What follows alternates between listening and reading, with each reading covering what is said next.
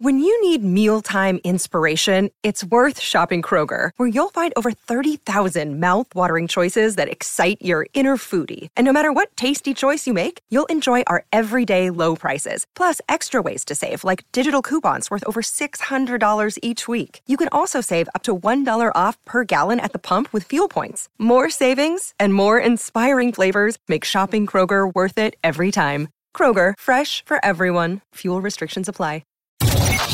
You're listening to Anita Marks on 98.7 ESPN. David, welcome in. Good afternoon. How you doing? Good, Anita. How you doing today? Hi, it's Mike Greenberg letting you know ESPN Bet is ready to take you through all the biggest sports moments this spring. The official sportsbook of ESPN has exclusive offers and markets from Scott Van Pelt, Stephen A. Smith, and me, plus many more. From the playoff intensity to finally getting out to the ballpark, there's no better time for sports fans. Sign up today. New users get a bet reset up to $1,000 in bonus bets if your first bet doesn't win. Download ESPN Bet today. What a play. Must be 21 plus and present in select states. Gambling problem? Call 1-800-GAMBLER. Terms and conditions apply. See app for details.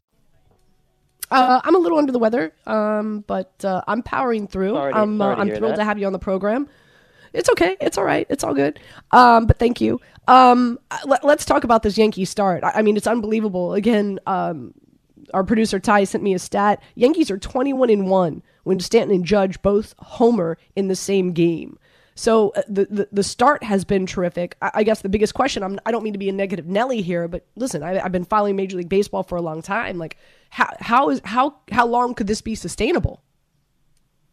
Well, I mean, I don't know where they're getting their baseballs from, right? All we're hearing about is the dead balls this year, and it hasn't really affected Judge and Stanton all that much. It seems like, these guys. I was actually, funny you mentioned, I had been looking back and just seeing how some of the performances have gone in past years. And yeah, there was a livelier ball around the switch around 2019 or so. But with Judge and Stanton, how can you be on a much better pace? I mean, Judge is pretty much on a pace right now for 50 home runs.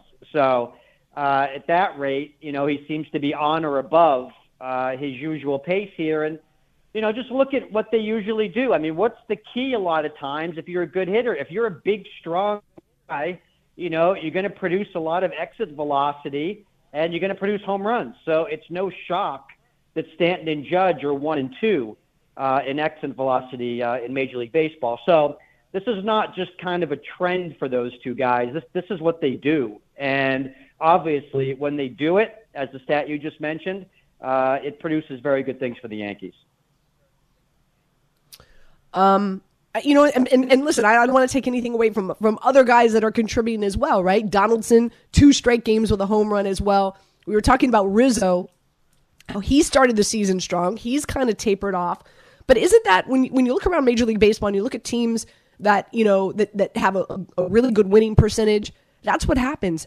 I think it's unrealistic to assume that Stanton and Judge are going to stay on this tear for a very lengthy Major League Baseball season. But what's crucial is that you have other guys in that lineup that right now might be a little cold, but I think we can anticipate, hopefully we'll heat up again. And there's an ebb and flow, kind of a roller coaster ride in regards to what happens in each and every clubhouse.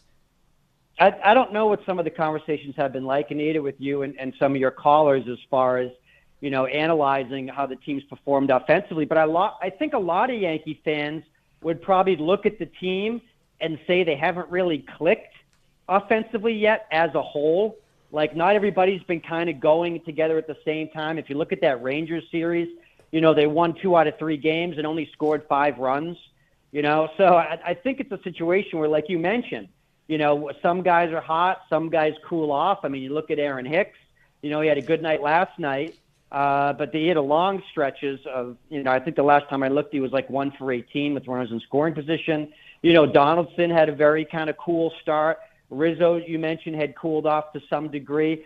So you wouldn't really, IKF, Isaiah Kiner-Falefa, had cooled off quite a bit from after when he got hot. So, you look at the lineup 1 through 9, and the Yankees do change it quite a bit, as we know, from day to day. But you hadn't really seen, one that had just been firing all the time. Will they get to that spot? I think once the temperature heats up a little bit in these parts, it's been a brutal spring for hitting, and I think you might see a little bit of that as well. But yeah, I think there's still some unlocked potential here for the rest of the Yankees lineup. This podcast is proud to be supported by Jets Pizza, the #1 pick in Detroit-style pizza. Why? It's simple. Jets is better. With the thickest, crispiest, cheesiest Detroit-style pizza in the country, there's no competition. Right now, get $5 off any 8-corner pizza with code 8SAVE. That's the number 8, SAVE. Go to jetspizza.com to learn more and find a location near you.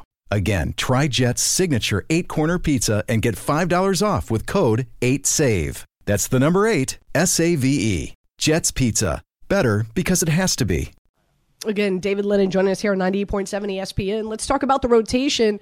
I mentioned it. We really didn't, we had an optimism about how we thought Severino would bounce back from last year. We weren't sure what we were going to get with Cole because of his struggles once Major League Baseball cracked down on the sticky stuff. But, again, Yankee fans have to be thrilled with this rotation as well. Well, you never really thought of this year's Yankees team as a pitching first team. Everybody knew they were going to have a pretty decent bullpen. They have some good pieces on the back end. Chapman, his anxiety provoking performances notwithstanding. But the rotation, Cole, you had to figure he was going to become the $300 million guy at some point. And it was shaky there for the first 3 starts of the year. I think he had a 6.5 ERA for those first 3 starts. He's since stabilized since then and looked a lot more like himself. And I expect that to continue again as the weather improves and it's a little bit easier to get a grip on the baseball. I think that's something that's going to help him based on his past history. Severino, we saw what he's capable of the other day. He had a terrible start to that game against the Blue Jays. Really got nicked up for the 3 runs, put him in the 3-0 hole, but he hung around. He toughened up and got them almost through 5 innings and showed what he's capable of when his pitches are working. And I think that's only going to get better. Severino's really kind of the only concern for them, only because he's, coming off of Tommy John surgery from 2 years ago. Mm-hmm. Everybody else pretty much has a clean bill of health and is pretty much a green light, and they've performed well. In looking at the American League East, the Yankees right now, as we know, 24-8, so they have a 4.5 game lead on Tampa Bay and a 7.5 game lead on the Blue Jays. A lot of analysts, all right, picked the Blue Jays to win this division over the Yankees. And again, 7.5. What are you seeing from the Toronto Blue Jays that you feel why they're struggling and what they need to turn around? Well, I think offensively is something they kind of need to get going again. I think that's been an area. I think they've probably pitched even a little bit better than people would have suspected coming in, even with the improvements they made in the rotation. And, I think this past 2-game series, Anita, from this week was very telling in what the Yankees were able to do. Twice the Blue Jays went up on them, and convincingly so, it seemed, in that Tuesday night game. And the Yankees came back both times. That they've really shown kind of, they're not world champions at this stage, but showed kind of a championship type resolve, in fighting back in those games and scratching through some runs, a big home run here and there, and then having the bullpen finish it off. So they were really kind of it's early, but I think those were 2 pretty good statement wins for the Yankees against a team that's supposed to be their big rival in that division. And it's funny that you mentioned the Rays, Anita, because that's the team that often tends to get overlooked. And again, I think heading into this season to some degree, and who's just snuck into there in second place already while nobody was paying attention. And now it's the Rays, which is really a huge early season series down in Tampa over the Memorial Day weekend. Let's turn our attention to what's going on with the Mets. Unfortunately, they lose to Seattle yesterday, 2-1. Scherzer with a great performance, 7 innings, only gave up 1 run, 7 strikeouts, but unfortunately lost by 1. Little revenge game for Seattle there, of course. But your thoughts on the Mets this season as well? I talk about it a lot, in that it's just these are 2 teams when it comes to the Yankees and the Mets. Not only are they doing well, but they are dominating both. the American League and the National League. It's one thing, obviously, to have two teams that obviously are competitive and they're in the mix. But I mean, just to have both the Yankees and the Mets, and again, I know it's early, I know it's a small sample size, but to have both these franchises dealing and being so dominant, it's an exciting time for New York baseball across the board, right? Yeah, I mean, it's something we're kind of used to with the Yankees, I guess, right? I mean, they had a little bit of a slow start, obviously, last year. But in this case, to have the Mets come out so strong, and not that it was, I'm not going to say it's unexpected to the degree, but people certainly believe that this team improved over the winter, and made themselves a more balanced lineup, and certainly added a Cy Young pitcher at the front end in Max Scherzer. So they made significant improvements this winter to be a much better team. Now, where they are at this point, I think we're seeing it, we're wondering a little bit about the offense. Certainly, they could use a little bit more power. Alonso has been, complaining a little bit about maybe not getting the same distance on his balls as we saw Friday night. Has died at the warning track, which could have been a tying home run. So offensively, they've done enough. The rotation has been great, aside from McGill's clunker the other day, and you assume they're going to get DeGrom back. And I say assume, that recovery has gone a little bit slower than they first announced. So that will obviously be a big boost for them. I also think they're going to need some bullpen help. As they get closer to the trade deadline, I think it's going to be crucial for them to get another big, or maybe even two, to bolster the back end of that bullpen. Diaz has pitched great, but I think they need to strengthen that with a couple more shutdown guys. And when they can, take on whatever money they need, I don't think that should be a problem. Yeah, again, you look at both franchises doing extremely well. Yankees with the bats, Mets more so with their pitching rotation. You mentioned DeGrom. With the Mets doing well, I know, and this was I want to say earlier this week, right? DeGrom went from the 10-day IL to the 60-day IL, and not because there was a quote-unquote setback, but they just, it was roster moves. But, because the Mets are performing so well, at the end of the day, I look at it this way, curious to get your thoughts, David, and that is like, there is no rush to get DeGrom back into the mix, so I can see the Mets wanting to be like extra careful and extra sensitive in regard to when they do bring DeGrom back. I guess my question to you is, do you feel that if the Mets weren't doing so well, there'd be a more aggressive, try to get DeGrom back in action? Yeah, I see your point there, Anita, but at the same time, there's a couple factors at work here. For one, obviously we know all about DeGrom's health issues, right? And it's not a situation where you can even apply any type of additional pressure to try to get him back in the fold. I mean, as we've seen, and he tried to come back from a couple different things last year and then just kept getting shut down. He would come out to start after one injury, would make it a couple innings, would be shut down for a bit, come back again, maybe out again with another injury up to 4 innings. So they've tried the approach of has an injury, MRI's clean, pitch him. Has an injury, MRI clean, pitch him. So in this case, regardless of where they stood, I think they were just going to take, it extra careful regardless. And the other part of this, Anita, is that DeGrom has an opt-out at the end of this year. He's not going to come back until he feels at 100% or as close to 100% as he can be to function. He's not rolling the dice here. He's going to make sure he's clean and good to perform at maximum ability, because there's a lot of financial stuff riding on the line here too. Not to say that he's, not out to help this team win a championship, but, it's a big year for him. It was a big conversation in spring training about the opt-out. And I would expect that to still happen, regardless of how many starts he makes this year. Again, David Lennon from Newsday joining us here on 98.7 ESPN. David, really quick, if you could just comment on the fact that the Padres have signed Robinson Cano. And so what does that mean for the Mets in regard to the amount of money? I read various reports. At one point, I was told that they owed him a little over $30 million. Another report, a little over $20 million. So now that the Padres have signed Robinson Cano, what does that mean for the Mets and what they owe him?